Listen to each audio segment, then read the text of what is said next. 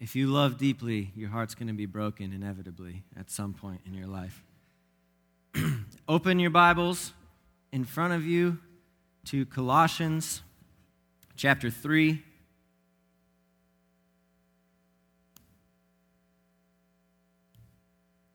Starting in verse 12. It's a short little book that we've been spending a good amount of time in this summer.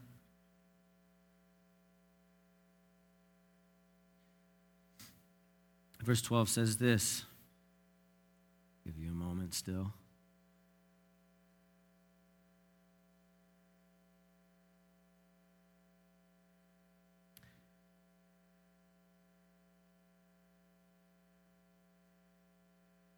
Therefore, as God's chosen people, holy and dearly loved, clothe yourselves with compassion, kindness, humility, gentleness, and patience.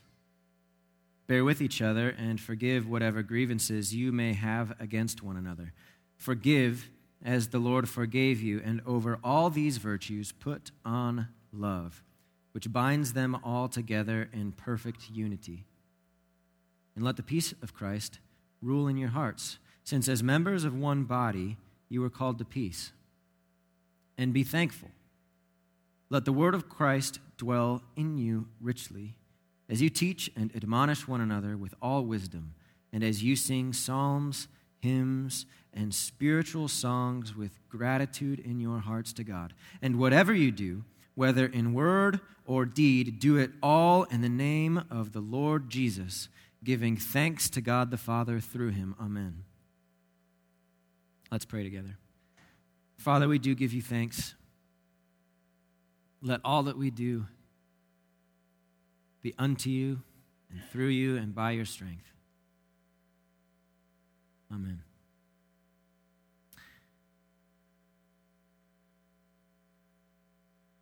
I'm sitting on a stool, which is supposed to help you kind of, even if you don't know this, you're already feeling, is this a letter Sunday?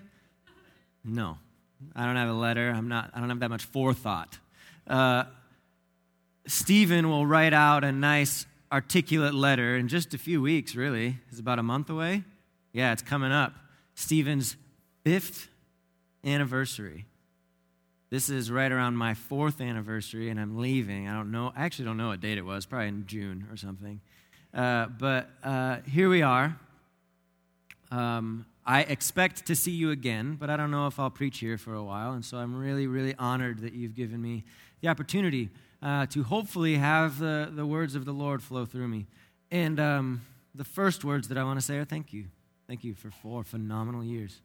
We've grown and developed. Literally, Jace was born into this congregation. Ellie was just tiny. Now she's still tiny. And it's just been wonderful. So thank you. You're going to get not a glimpse into, my office letter writing space, but you are going to get a glimpse into what we do every week, Thursday rehearsals with the band, which is something you've already begun experiencing a little bit because we read the text. We usually read it multiple times. You've heard Colossians 3, 12 through 17 now, something like 3 times this service. And we just keep reading it because it doesn't get old. And we go around and we do a really, really simplified, modified version of what's called Lectio Divina that you've probably done in the past. I'll hold on to this, which is basically praying and asking the Spirit of the Lord to highlight certain phrases, certain things, certain words. And so I just ask everybody as we sit in a circle, sometimes on the floor, sometimes out in the new Reach Out Center, all over the place. We move around. What did you hear? What did you hear? And one of the reasons we do that is because of a core conviction of mine that God has nominated each and every one of us both to receive His word and to speak His word. That we are altogether a kingdom of priests, that there isn't really a hierarchy, that even though I'm being ordained for a specific role, that doesn't place me in any way above any of you to know God's love, to share God's love, to preach God's kingdom, everything. And that's a huge deal. And so I hope you listened carefully to the voices that have been spoken already. And I hope to share with you in this little glimpse a little bit of what I do, which is basically offer some really simple ideas and kind of ramble on about them for a while and appreciate the bored head nods of everybody in a circle of rehearsal. It's great. But I do believe that the gospel is true and is simple, so we're going to hear it, hopefully in a true and a simple form.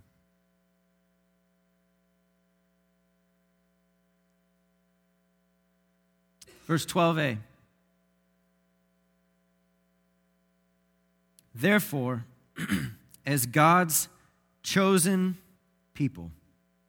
There's three main ideas you'll hear today. This is the first one. God is alive. Could there be a more simple idea? I grew up, and I say this because I don't want you to miss out on this. Maybe this is you, or maybe this is your neighbor, or maybe this is a person who you haven't met yet who's going to come. I grew up in the church, believing in God, and yet I don't know if I could say that I actually believed that God was real. You know the difference? Are you familiar with the idea of taking something to its logical conclusion? Right? And so if premise A is true, then premise B must also be true, right? I believed premise A, that in God, generically, but that never led to premise B, or C, or D, or E, or F, or G, or all the way down the line. And it wasn't until I was met by some people who had experienced the very real and tangible and present power of God. In my case, it was through the miraculous healings, I saw God at work in the world, present day, right in front of me and then all around. And Jesus tells his disciples, he says, blessed are those who do not see and yet still believe, right? But also Thomas, blessed are you who had to see. I had to see. I didn't have enough faith to not see first. But I saw God active in the world, and all of a sudden it clicked in me like, wait a second. If Jesus is who he says he is, if God is actually real, everything changes. And so I don't want to assume this morning, just because you're in church, that you believe God is real. But I'm telling you, he is. And in this little short phrase right here, therefore, as God's chosen people, we see something remarkable, that God is not distant or non-existent, but he is active, that he's making choices, that he's deliberating, that he's working.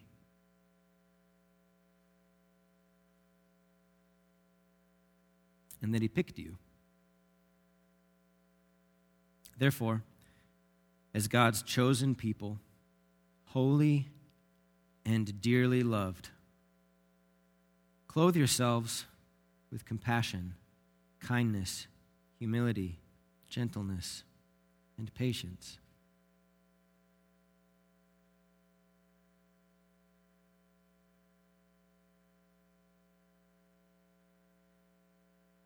I also don't want to assume that you know that you're loved.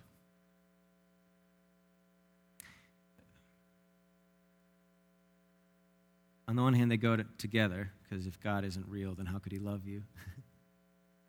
But the deepest truth, the most fundamental thing, is that God is real, God is alive, God is powerful, and that God loves you. Not just generically. Some of us think, okay, yeah, of course God loves me, like that dad who left when he was young and then shows up at the baseball game when you're 14 and he wants to kind of be seen with you now that you're cool, and he comes, oh, son, I love you. And you're like, yeah, of course you do. No, God loves you. God loves you. And he seeks after you, and he chooses you. He chose you.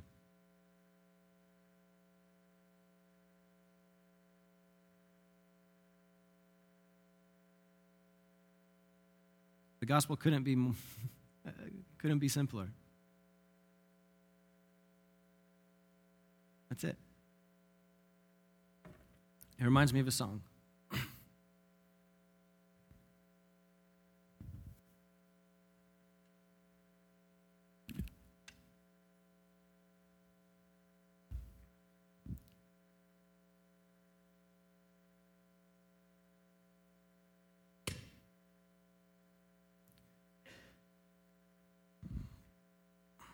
I didn't know really the love of God until I was about 18 years old, just 18. And the Lord met me in a really profound and powerful way, like I know He's met many of you. And it was about as simple as what I'm saying. I heard that He loved me, and for whatever reason, that was the day that it stuck, that it bore itself deep into my heart. And my response became just that I wanted to love God back. And in this process, I learned of a song, and this song became really, really important to me. And I need a capo, because love doesn't mean you don't make mistakes.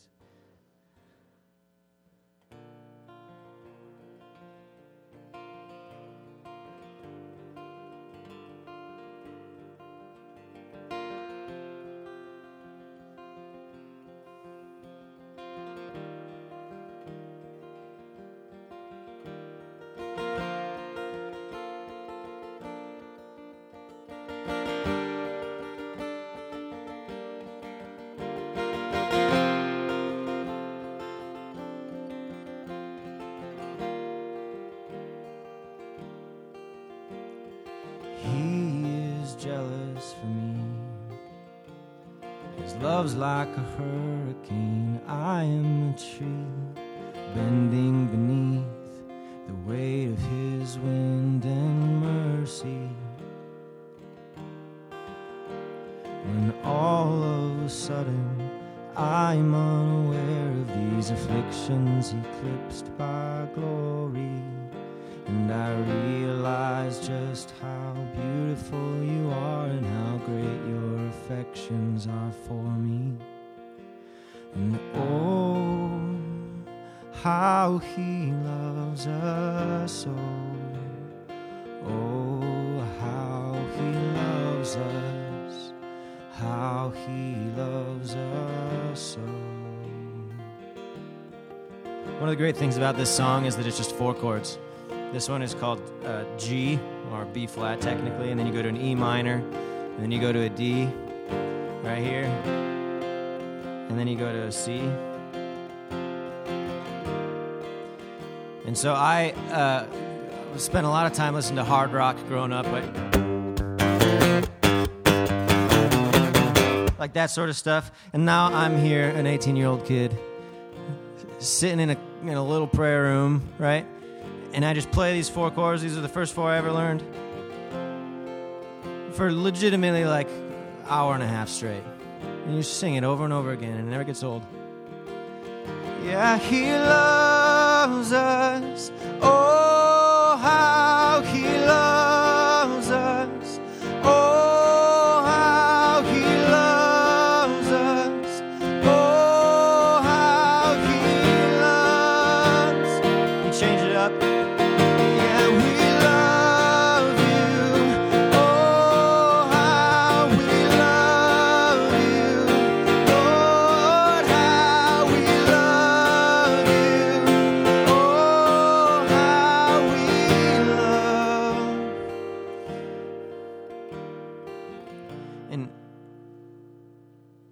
In the love of God, everything else seems to kind of become less important.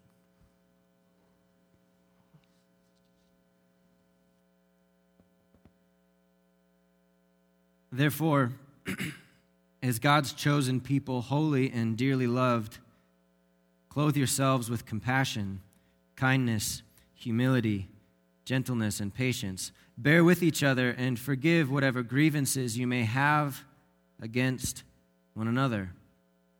Forgive as the Lord forgave you. I don't want to assume, but I want to tell you it's true that God is alive and God is real and God is active and God has chosen you and called you. I don't want to assume, but I do want to tell you that God loves you, specifically, individually, and corporately, all together. And I also don't want to assume that you actually know that you're forgiven. Because it's really easy to come to this realization that, yeah, God is real, or at least probably, and yeah, God loves me, or at least He says He does, but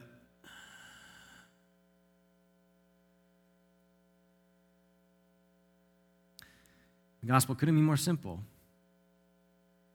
Through the blood of Jesus Christ, God sending his very own Son, you have been forgiven.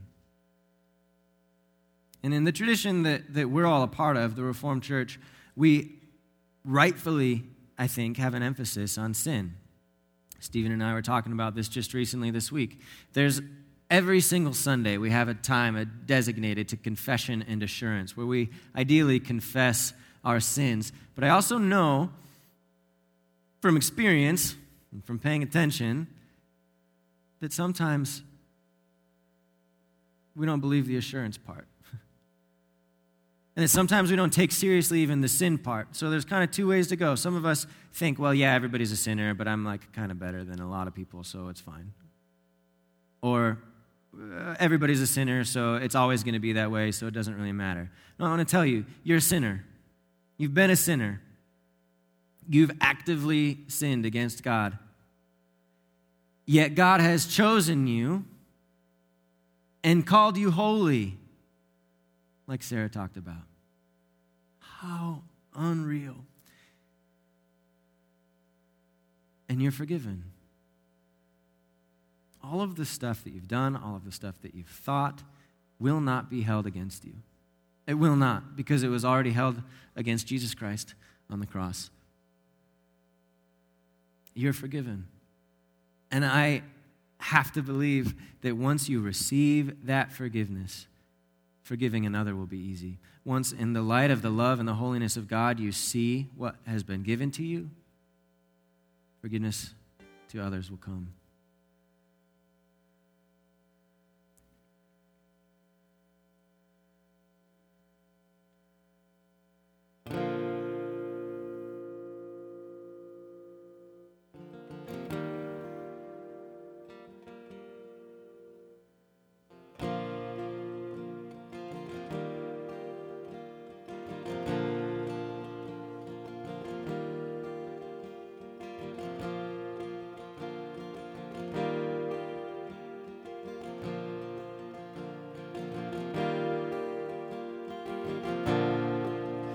Are you hurting and broken within, overwhelmed by the weight of your sin? Jesus is calling. Have you come to the end of yourself? Do you thirst for a drink from the well? Jesus is calling. Come to the altar. The Father's arms are open wide. Forgiveness was bought with the precious blood of Jesus Christ. Oh, come to the altar.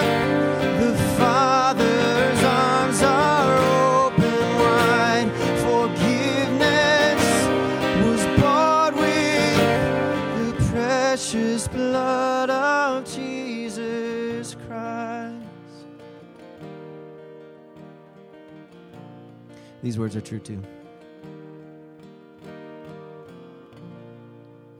And therefore, as God's chosen people, holy and dearly loved, clothe yourselves with compassion, kindness, humility, gentleness, and patience. Bear with each other and forgive whatever grievances you may have against one another. Forgive as the Lord forgave you. And over all these virtues, put on love, which binds them all together in perfect unity.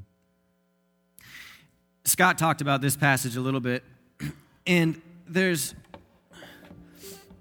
a really interesting little thing he's doing. And so he's using the analogy of clothing to put on love, which is a lot fancier than what he actually feels like. So I've tricked you today by wearing a fancy jacket. But if I take my jacket off, I'm literally in jeans and a t-shirt, which is not stage appropriate, right? It's inappropriate. I don't know if it actually is, but play with me for here. And I decided this morning I'm going to put on love because that's more appropriate for an ordination service.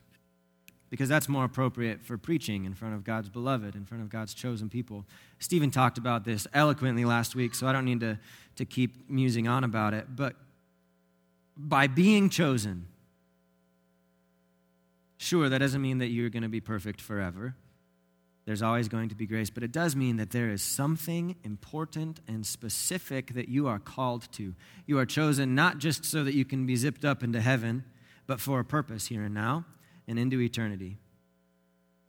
And so, if I am, here's an example. Anyone play sports? I like to play sports. I use sports analogies. Zach, yes. All right. Who was drafted number 1 overall in the NBA draft this year? Zion Williamson. Is he NBA ready? You're not sure, are you? If he thought he was NBA ready already and just kind of kept on doing the same sort of stuff, would he be NBA ready? Maybe close, because he's kind of a phenomenon. Here's the point. In sports world, right, you're drafted, you're chosen, you're picked up, and then you get to work. You get to the gym, you get to the court, you get to the pool, whatever your sport is, and you work. And you put on your suit, you put on your uniform, and you put on some sweat onto your skin every day practicing your free throws or your shots or these sorts of things, and you actually develop into the thing that you were chosen for. You don't just wake up, right? And the reality is both in the Scriptures, that when you are forgiven by Christ, you are deemed holy and perfect. Completely holy, perfect. Made new, a new creation. And yet, every morning you get to choose, what am I going to wear today? And like Stephen said, am I going to put on the clothes for a job that is below me, griping, grumbling, cynical, gossiping, etc.? Or am I going to put on love today? Am I going to clothe myself in compassion, whether or not I feel like it, but because it's the truth, because it's good, because God didn't choose me just for my own sake, but for the sake of my neighbor.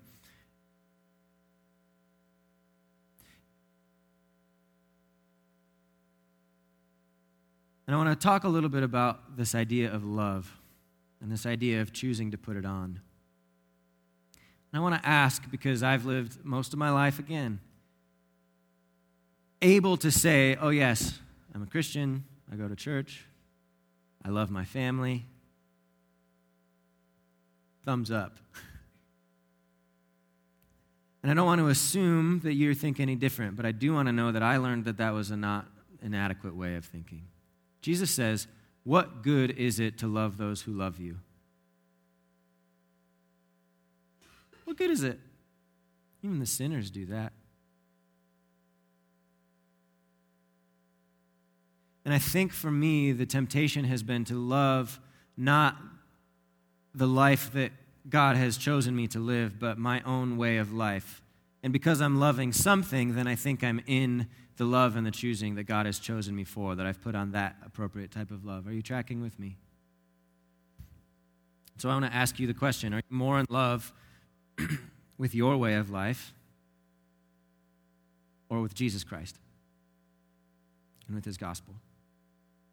And some questions that aren't like, these are not questions that enact a judgment against you, but they're questions that help me think about it. If I was given a week to live, would I say, oh man, bummer news, I'm going to spend it on my boat with my family and those who I love?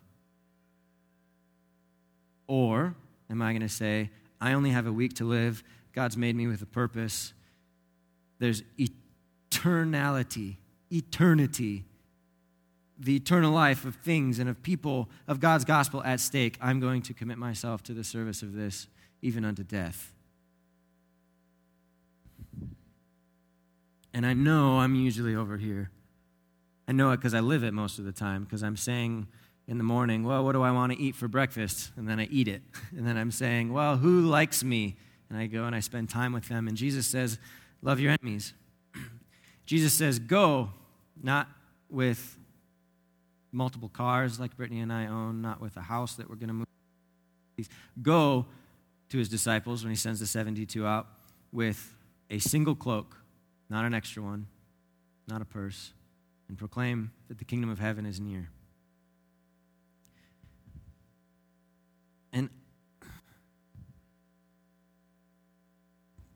it's not an answer to how to do it, but maybe it's a prompt for you to think about. Are you more in love with your way of life or with Jesus Christ. Because we often treat, as a home buyer, Jesus just like an insurance agent, right? Where I get my things that I bought, that I earned, and if I buy the Jesus policy, then I get to, even if I die, kind of keep them in even better things when I get to heaven.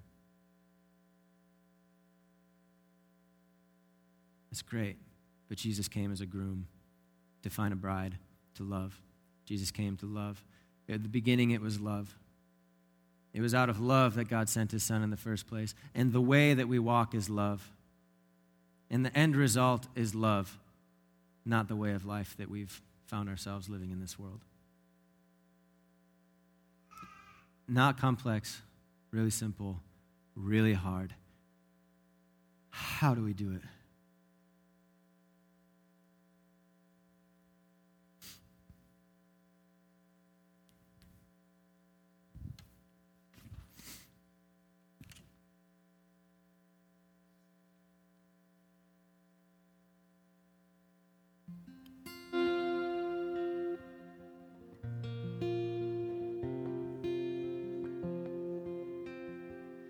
Let me be filled.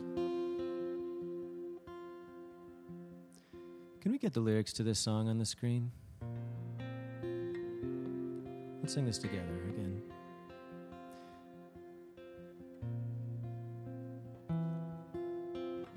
This is called For the One.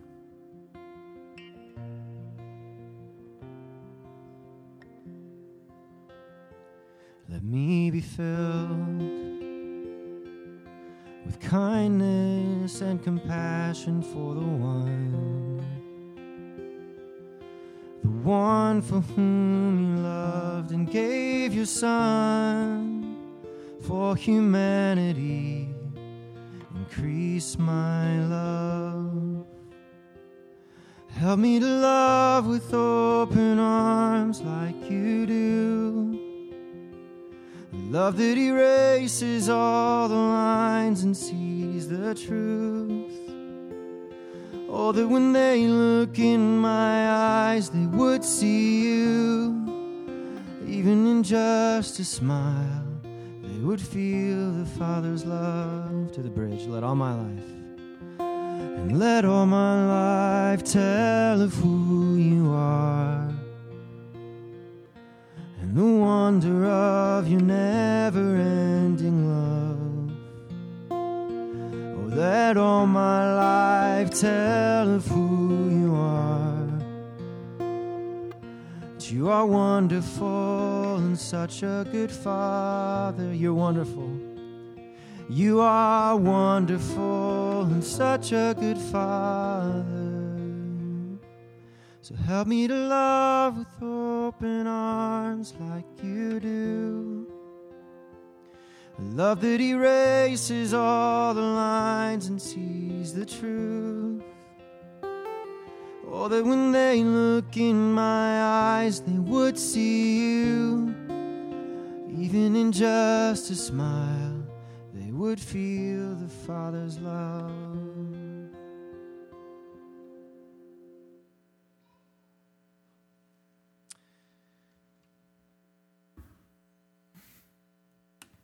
But you'll find out as you seek love, as we saw right here just moments ago in the mystery box, that it can be costly, that it can be painful. Jean Ossink showed her love last week by spending something close to 75 hours, maybe more, in the kitchen. She would never say it was costly, but it was. That wasn't a thing that hurt her physically. That wasn't a thing that just cost her time-wise and monetarily. The great example of love here is that Jesus laid his life on the cross, and love is going to be costly, and the question of why and how do I do this is going to kind of continue to come up in your mind as you seek to live into this love that you've received, being loved by God. And an outsider is going to ask, well, how and why would you do this at all? Like, how do you come up with the boldness, with the courage to love your enemy?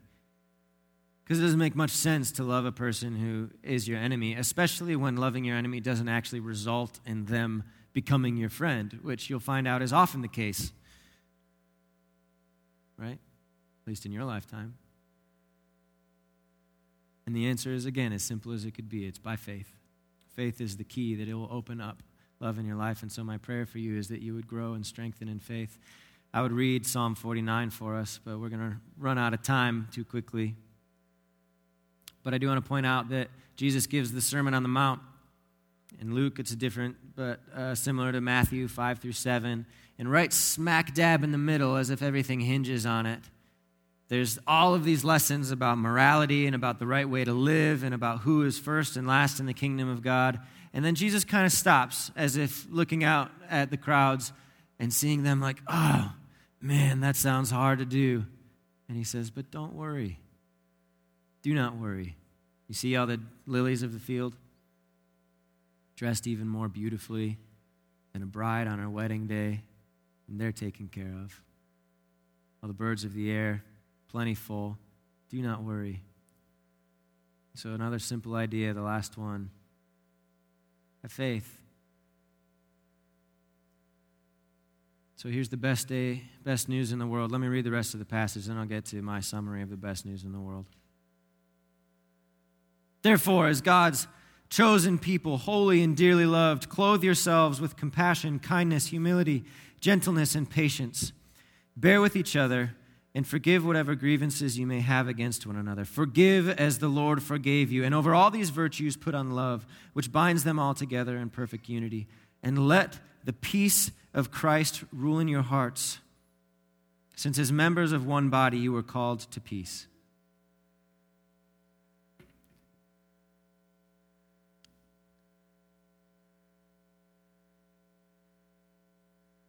The best news in the world, you ready? God is alive. He's not dead. And he's chosen you. He calls you holy, forgiven, and dearly, dearly loved, and you needn't worry about anything. You have actually been set free, even, dare I say, empowered to forgive the person you're holding a grudge against, and to love both those who love you back and your enemies. And you can even love God himself. Just because you can't see him, you can love him exuberantly. You can love your neighbor extravagantly, and you don't need to worry. You don't need to worry about yourself because your life is hidden with God. And maybe even more remarkably, you don't need to worry if your love is enough, because love itself is the goal. Love was the beginning, is the way, and is the end, because God is love. And so if you love at all, you've already succeeded. Love never fails. Love the one in front of you. Don't aim for results and sacrifice loving the one in front of you, because God's word and God's love never fail, and so you too can never fail. And so what do? Open your Bibles to Colossians chapter 3, verse 15. Let the peace of Christ rule in your hearts, since as members of one body you are called to peace. And what do? And be thankful. Let the word of Christ dwell in you richly as you teach and admonish one another with all wisdom, and as you sing psalms, hymns, and spiritual songs with gratitude in your hearts to God. And whatever you do, whether in word or deed, do it all in the name of the Lord Jesus, giving thanks to God the Father through him. And let our first act in the name of the Lord Jesus after this sermon today be to come to this table, to feel the real presence of God with you by his Holy Spirit, to see and taste the love of God for you, and to go bearing his own body. And you're going. Let's pray together.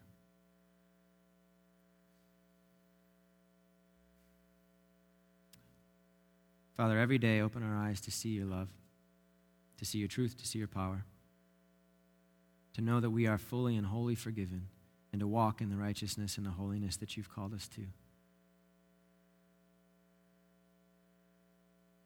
Let us love you even more than our own lives for the sake of your gospel and your kingdom. In Jesus' name, amen.